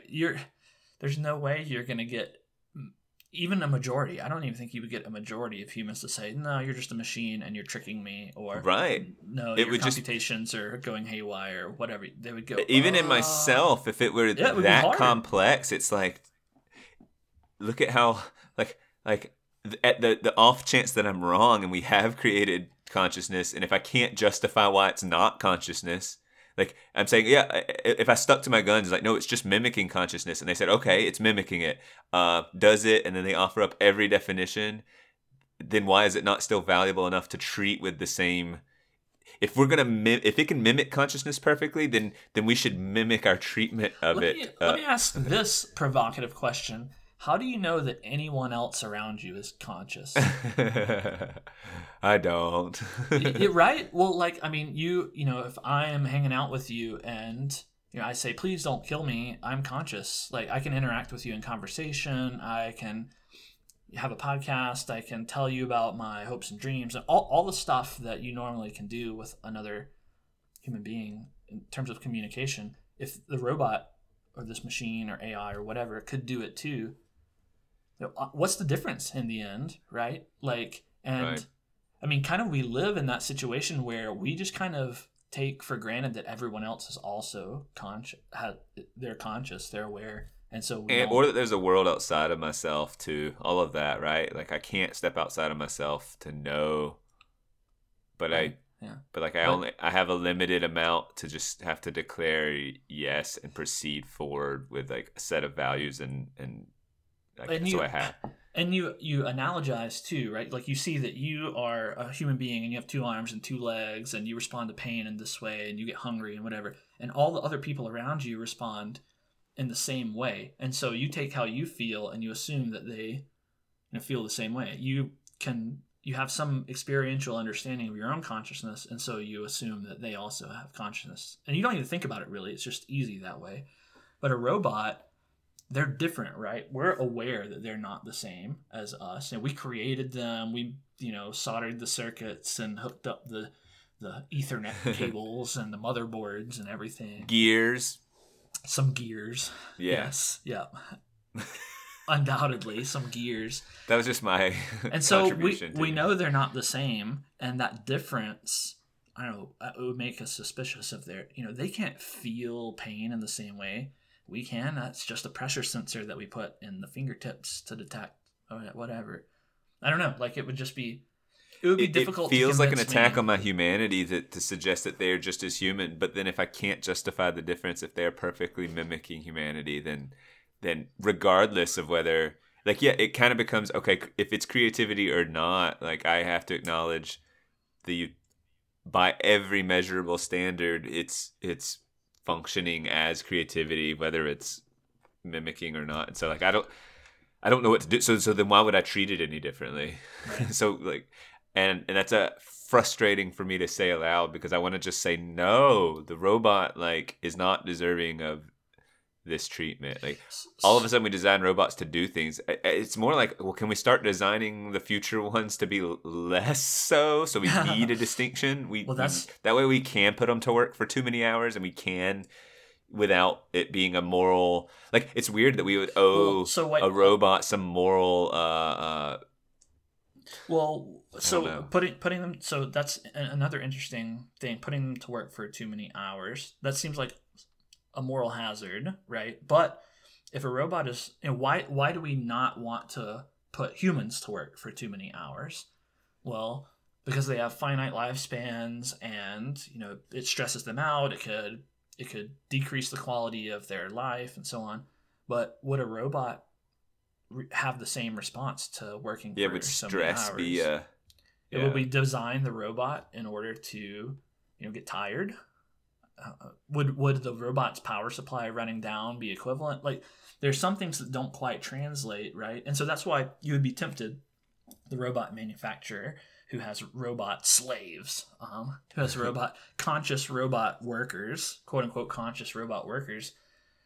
You might have the one who is tempted to say, okay, robots, your battery power is approaching 15%, time to go home for the day. But then you would have the other that would say, like, battery power isn't the same as stress and fatigue and everything in your robots, so you can just continue working. And which one is right? Like, we would be very suspicious of the internal mechanisms of the robots, the conscious mechanisms, not the physical ones. The conscious ones of, like, we contain contradictions and paradoxes and mutually exclusive beliefs, sort of all contained in one, and we try to reconcile that, and we experience shame in discrepancies between our beliefs and actions and all of that. And so does that translate?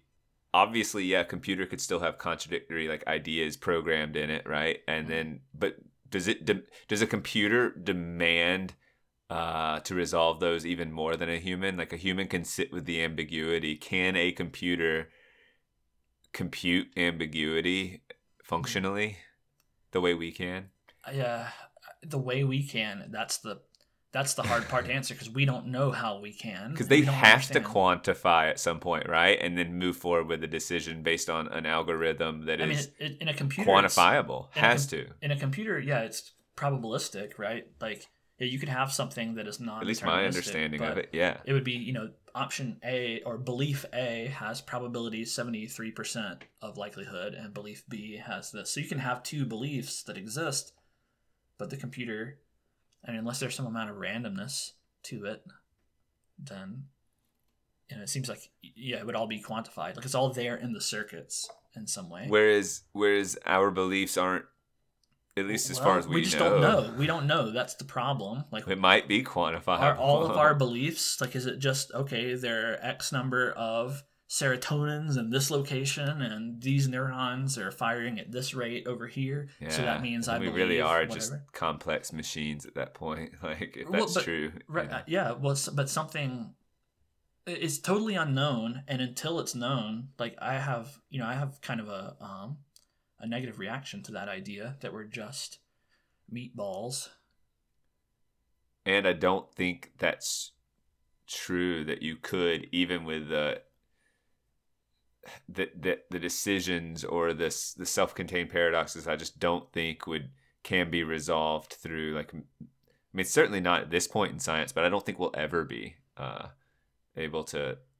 That means then we are predictable. Like Right. we theoretically are 100%, and it is deterministic, and it is all set in stone. Like, okay, and then can you hold people responsible for crime? Like, Yeah. Well, I lots of stuff. definitely think that you're right, and that our understanding of the brain, ourselves, of our own consciousness, that is far in the future. But the problem that we mentioned about making a robot that is indistinguishable in terms of creativity or consciousness or whatever from humans, that's not as far away, right? Mm-hmm. And that means that's a problem we're going to have to deal with.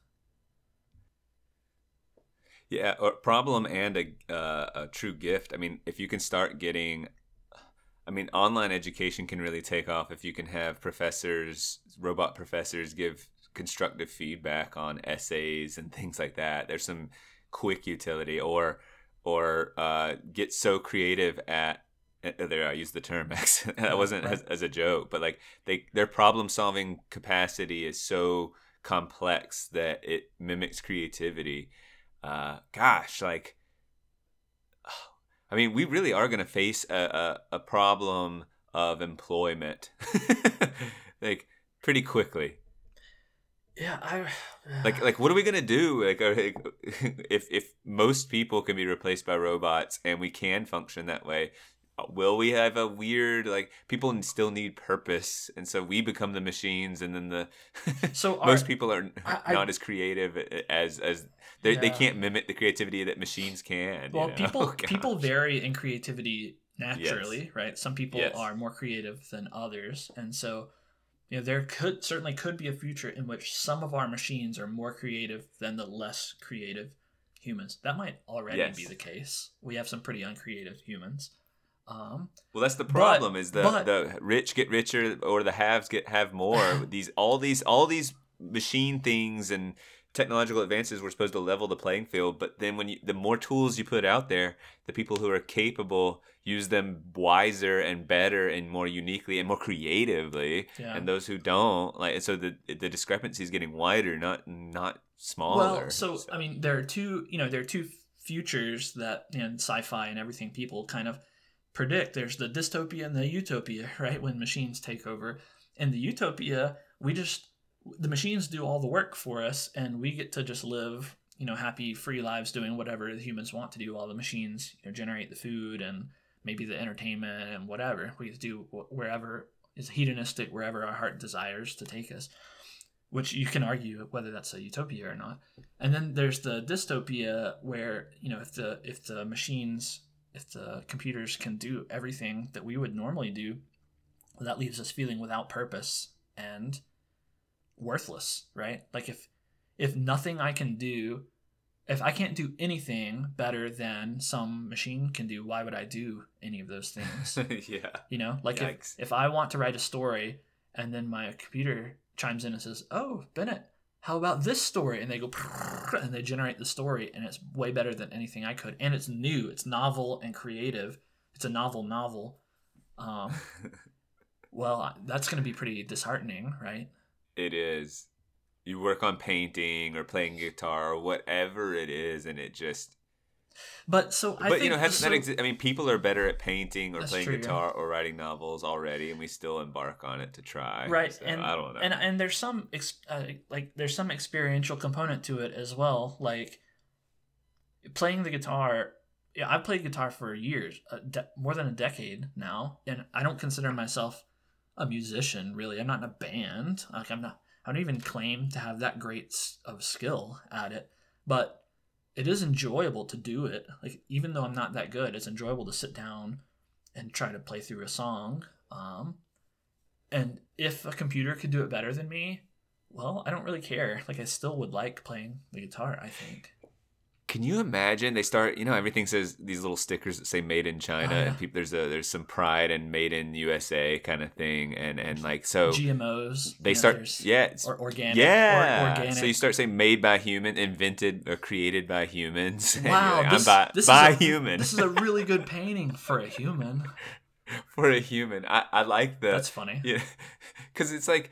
The healthy foods and stuff, they go bad quicker and they don't taste quite as good and blah, blah, blah. But like, we've kind of accepted if you want to eat healthy, you got to pay a little more and it's going to taste a little worse.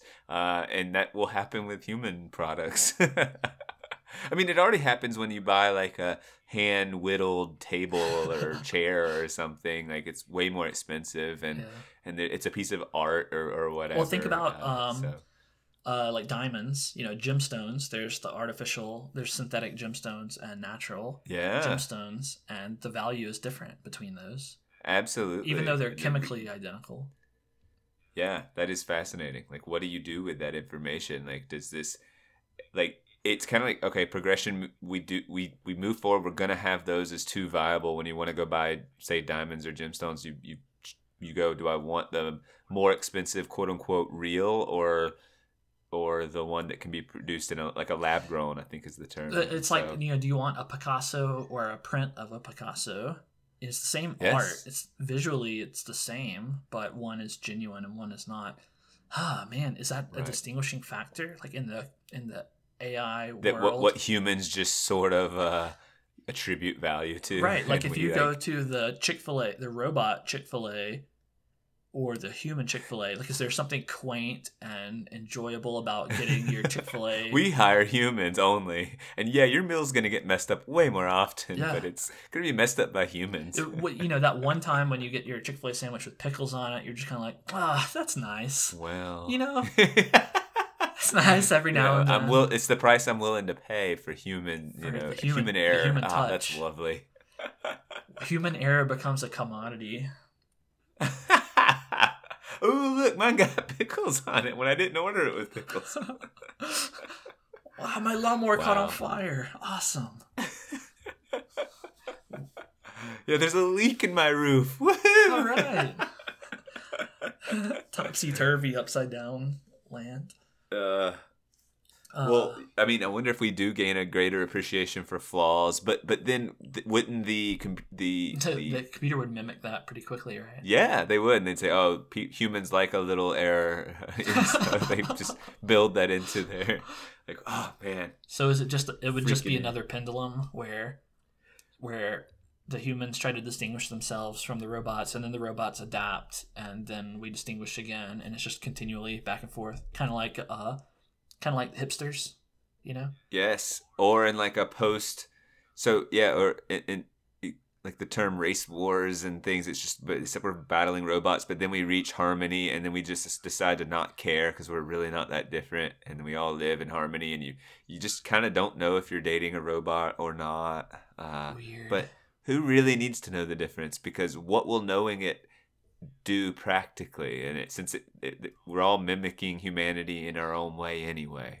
Like all our behavior is learned to some extent, just like the robots. And you can see these sort of civil rights discussions and so man. Another thing that just pops in my head, like, one concern that people have, putting computers aside, is population, right? People talk about overpopulation and so on, and the environment, deforestation and whatever. If we have 12 billion people on the earth, like, is that too much? The people get into debates about this kind of thing. But with computers, especially computer programs, we could, how much physical space does a computer program take up? Less space than a human does, And so could we have 40 billion conscious, quote unquote, conscious beings on the earth? 80 billion? 120? Like, what limit is there to the number of AI beings that we could have? And would humanity quickly become such an extreme minority, such as not to matter? Wow. Yeah. It's kind of difficult for me to conceptualize even. And then aren't they there to serve us? And so then are we this elite just by being human? You're like at the top of the conscious food chain. Maybe. Right. Yeah, well, So we're like kings and queens in this world, and we have, or we're servants, and we're yeah, one or the right, other. again, We're not just in the middle. yeah, right. Again, it goes to the two sci-fi tracks, either utopia or dystopia. But like, imagine, if we went the utopia route, we were kings and queens or whatever. Like for every person, there's you have a million conscious AI things that are devoted to presenting you with the finest, novels tailored to your tastes and video games created to titillate you and all of this sort of thing. Like, I mean, that seems within the realm of believability, right? Yeah, sure. I mean, given this, I mean, and all of this is designed to sort of alleviate delayed gratification and promote instant gratification. Sure. And which is another like sort of core belief that I have. But maybe that not. I mean, maybe not. Well, I don't know. Just we can already have AI generated stories to an extent. Obviously they're not as good as human stories, and stories are special because they have some element of value to them. Their plot, they're meant to tell you something, teach you something. They have a narrative. Anyway, that aside, I saw a thing where they made an AI generate Pokemon. It analyzed all the images of all the Pokemon, and then it created some new Pokemon out of that. And they were they good? Well, good is a stretch, but they were distinct. They looked like, if you just took a quick glance at it, you would go, "Oh, a new Pokemon game came out." They weren't like blobs of nothing. They were weird. Like some of them had feet sticking out of their heads and whatever because it just absorbed the images. But they looked like 2D drawings of colorful creatures of some sort. You could imagine a better version, a 30 years in the future version of that could generate Pokemon. You could imagine a 30 years in the future program that had the text writing capability and the Pokemon generating capability and music generating capability, all of it combined to generate a video game or something, right? Right. An AI. There are already procedural generation algorithms in video games to make terrain and racetracks and all that sort of thing. You can imagine a game where you just click go and it makes the whole game, everything. Like, that's wild. Yeah, you're the first and only to play it, possibly. Right, and like, I mean, I don't know. It just seems like you could get to a point where if you can have programs that can generate things to an indistinguishable level, well, now that just seems to change everything. I guess my only resistance is that I'm still not convinced. That's a big if. If you can have a machine generate something that's indistinguishable, that's still a big if. Like, maybe in one instance you could be fooled, but after you read 100 AI generated novels, you might go, these feel kind of empty. Where's the meaning in this? That's what I want to know, is if that conscious, that soul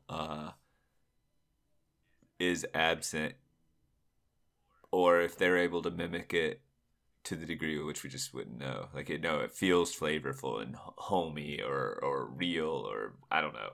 That's what I can't conceptualize, and I'm worried that I'm not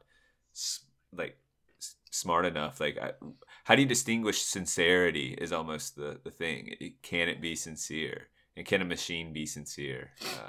Yeah, I wonder if, casting again down into the future, like we get to this point where there are AI generated stories and TV shows and or maybe they're cartoons, or maybe they're photorealistic CGI or whatever, right. Whatever they are. Like, do we get to the point where we're so suspicious of them and that we kind of, we kind of favor more in-person interactions? I mean, that's interesting. Is it the revival of the theater? Because we can tell they're humans, and yeah, I could absolutely see that. And in fact, I think we crave sincerity to such a degree that, like, all this polish and flashiness, like, out of that, I mean, people literally watch people playing video games and long form podcasts are because it's sincere and a little messy, and it doesn't have the polish of other things. So we crave sincerity, whatever that means. And so, can a robot, is creativity and is there any relationship with sincerity that like these solutions have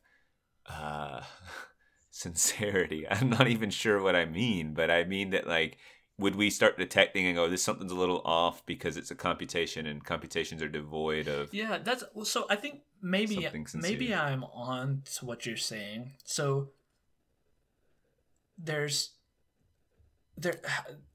simply making something new isn't good enough, right? Like if you went to the grocery store and they had all their shopping carts and they were polka dotted, that's creative, right? That's new. But is it worthwhile? Like, it's just not. There's no substance to it really, unless the polka dots meant something in some way. But they don't really. That's something a computer could generate, right? They could go. The computer in its calculating, in its algorithm would go, all right, we need to alter the variable color on the shopping carts, and it would do that, and voila, it's creative. And you might be reading a story, and the character goes into the grocery store and there's the polka dotted shopping carts, and that's creative. So technically, I mean, it's something novel, but it's not impressive to us because it doesn't matter. Yeah, but we talked about value being a component, new and valuable, right? Yeah. One of the definitions said new and valuable. You're right. But I mean, value. What is value? Sometimes pure novelty is valuable, right? Because it's titillating. It's something new to the senses, and you've never seen it before, right? And that's its only value. So I don't know how you would make a computer distinguish that. Thankfully, I don't have to solve that problem. I guess when I say that whether it's YouTube people making unpolished videos, the reason people still gravitate toward that is, my argument is sincerity. And what I mean by that is they see themselves in this person. I not only could I do that, I feel like I could be friends with them, and this person seems real, quote unquote. So the real and the sincere and all of this, I don't know. I feel like at least at this point, computers are incapable of mimicking that. In the world we're discussing, they would be capable of mimicking that. I wonder how complex. I don't even know what that would look like. I wonder how complex that really is, because when we were talking about, the computer begging for its life, saying, "Please don't deactivate me. I have feelings too," and all that. Is that sincere? Like, would we be? We don't know, right? I guess we wouldn't be. We don't know if we would be able to. I guess the answer is actually no. It's not. It's designed to try and self-advocate. So therefore, it's just following the computations, and it's the most effective argument. It's done the math. This is the most effective thing to say during this moment. So it is not sincere, but it would appear very sincere, and that's what's unnerving. Well, so that's the thing. Could that be replicated? Like if you had your computer generated YouTube channel or TV show or whatever, could it so easily mimic sincerity? The sincere cues that you're getting from the real human, could it mimic those to the point where you couldn't tell? I don't know.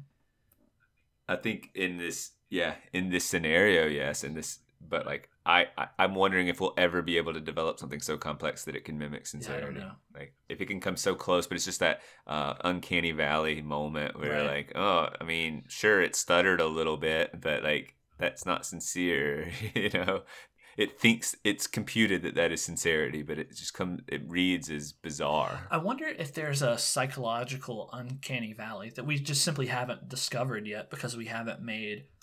We're not even close to the valley. Right. But we make physical dolls and things that we react negatively to because they appear not human. And that's probably evolutionary, right? Like people may have a sickness or something that makes them look different, and so we react to that asymmetry in facial features and whatever. But that's the physical uncanny valley, and we've experienced and observed that. But what if there's a psychological uncanny valley that we experience when we interact with this artificial thing, and it's fooling us for a while, and then all of a sudden we get so it's a clue that, wait a second, this isn't a human. And I wonder if there's some extreme discomfort that pops up at that point that's different. I imagine the answer is a resounding yes. That's precisely what I'm talking about, is that you'd start to interact, and then it would do something designed to promote its sincerity or creativity or whatever very deeply human characteristic that wouldn't land with us and say, ooh, That is not. You are a robot. Do you remember? Do you know? remember way back in the AOL Instant Messenger days when there were bots on? Yeah. And there was like, what was the chat? Yeah, there's a main one too. I forgot about that. You what just was kind that of chat unearthed bot's that name? for It me. was like, I don't remember what it was called. I don't remember. But you could say hi, You and could it say would hi, respond, and you could ask what time it is. I mean, those are really basic. really basic. You know? But you could interact with it and maybe get a few exchanges before you started to go, this is weird. I mean, the question is like Siri, Alexa, Google. All these things are like they want to come across as human, but they're not trying to be too human because they know it might be weird for us. But like, so that it's meeting some happy medium about being servant oriented and kind. But what does that mean? Pleasant versus interactive in a deep way. And this is making me think of Her, the movie Her, and all of that too. Like, I just imagine that it would get into Uncanny Valley territory, and I think that'd be a very neat idea to explore when you're there, like the uncanny valley of psychology with AI. Interesting thoughts. Yeah. Thoughts are interesting sometimes. Yeah, they are. Well, thanks. And I like that you're taking a cognitive science class too. I imagine that is like psychology, is it not? Yeah. Or are actually, you looking at it in terms of coding? Well, when I started the class, I was surprised and pleased that they define cognitive science as the intersection between, it's like 7 different fields, including psychology, AI, philosophy, linguistics, education. I don't remember them all. There are a couple others that I've forgotten, but all things that I'm interested in, right? All of these areas are things that I'm interested in, and all of them are things that we've talked about to some extent or another, which is really cool. Unfortunately, well, the course, I'm only about a third of the way through it, but you would have... Like, is the textbook for it great, or there's no what? one... Well, I just have a lot of minor qualms with the way the course is being run so far, and the assignments and group work and just trivial crap. The subject matter, the ideas are really great. I really like them, but the way that it's been implemented thus far has taken a lot of the wind out of my sails. It's kind of a downer. You would have a lot of thoughts on the educational aspect of it, I'm sure, but I can't say I imagine too, you pose provocative thoughts to like an online course where people might be calling it in. I mean, I don't mean to suggest that everyone is, but so this really cool prompt and article is posted, and then just being very disappointed with the ideas that evolve from that. Yeah, it's also a shotgun of information, right? Like, the field is broad and there are tons of ideas, and time is a limited resource that we have. And so someone may post an interesting question like, is there free will? And that's an interesting question to me. I like to think about that question, but do I want to think about that question and write a lot on this online forum that's going to go away really quickly? And I'm not, for no benefit other than my own thoughts. Not really. I would rather just think about it on my own and talk about it on a podcast. Right. So. Which is the same thing everyone's thinking. So then you end up just kind of having the comment discussion level debates or something. To be fair, this is the first time they've done this course online. They've limited the class size. There are only like 85 students in the class. And it's never been done online. So there's probably some growing pains, and it'll probably be better in future years. But right now, I'm not wild about it. I don't hate it, but I also don't love it. So, meh. Well, we'll do a check-in on that the next podcast and see how it's going. Yeah, I'm doing I have to do a group project, and we chose emoji. So we're investigating. We haven't nailed it down yet, but like from a linguistic perspective of how do emojis. Yeah, from a linguistic perspective, like the thought. This was one of my ideas, and what interested me about it was that English is an alphabetic language. We have 26 characters, and all of our communication comes through in combinations of those characters. But then you take something like Chinese, which is what they call logographic. It's not an alphabet. They're all little pictures, right? And there are thousands of these little pictures. And emoji are Yeah. closer to Chinese than they are to English. And yet we are now introducing all of these little pictures into our conversation. In fact, I counted the ones on my phone, and I think there were over almost 1,600 different emoji available, right? That's huge. Wow. So now, like, that's a huge expansion of our communication ability. And what does that do to people? Like, is it more efficient? Like, are we going to get to a point where we're talking in mostly emoji because we can only send one or two of them and communicate a whole sentence? Or is the specificity of the alphabet and the English language better because we can hone in on ideas? There's a lot of questions that just we haven't narrowed down exactly what we're testing, but one experiment that I proposed that I think is really interesting, I'm not sure if we're going to carry it out, is, I wrote like a little 1-paragraph story. I just wrote it in words, and then I wrote another little 1-paragraph story. It follows a very similar form, but I replaced some of the keywords with emoji here and there. And then I wrote another story, and it's all emoji. There are no words in it. And after each one, I have some comprehension check questions that are, that ask you, how many people are in this story, how old is the protagonist, blah, blah, blah, whatever. Little comprehension check questions that you should definitely answer and be able to answer if you understood the story. And then, you time them. You time how long it takes to read the story, and maybe you can gather that there's some happy medium where a few emoji actually make it quicker. They speed up comprehension, whereas maybe the super emoji one, it takes a little bit longer to parse. But I don't know. Who knows? Anyway, that was the thought. Yeah, and the assumption under this is that efficiency is the key goal versus, say, enjoyability or warmth or like how they feel, Yeah, I'd just say that's an interesting metric that would be difficult to quantify, but like, which one did they prefer to read? Even if one was more efficient, one they walked away feeling they had a little more flavor. That's hard to measure though, right? Because if you try to read, if I sent you the emoji only story, it's difficult. Well, that's a pretty clear. Yeah, it's going to be the worst on all on the three metric or of the three. Maybe. Yeah, well, but right? but is it difficult because it's unfamiliar, or is it difficult because it's truly less efficient? Like, I'm not used to reading emoji only stories, but if I was, and if I learned the quote unquote language of emoji, would it be faster? I don't know. Yeah, that'll never, like, it'd be like, hand me another keyboard that is technically you can type faster, because the QWERTY keyboard was designed to slow us down. So but if you were to test me on it, I'd be much slower on the better keyboard. So that's a problem you would run into with testing. It's true. And age of the testers and all that too. Confounding things. Familiarity. In this course we have limited time, limited manpower, so our experiment is going to be pretty lame, I think. I mean, well, whatever. It's fine for what we're doing, but if you were really going to dig down into the idea, it would take a lot more work. So, anyway, but yeah, but it's a neat idea. I'll if we remember next time, I'll fill you in on how it's going, and if we discovered anything interesting. Cool. So, that was fun. Bye. That was fun. Okay, bye. The end. Bye again. Final bye.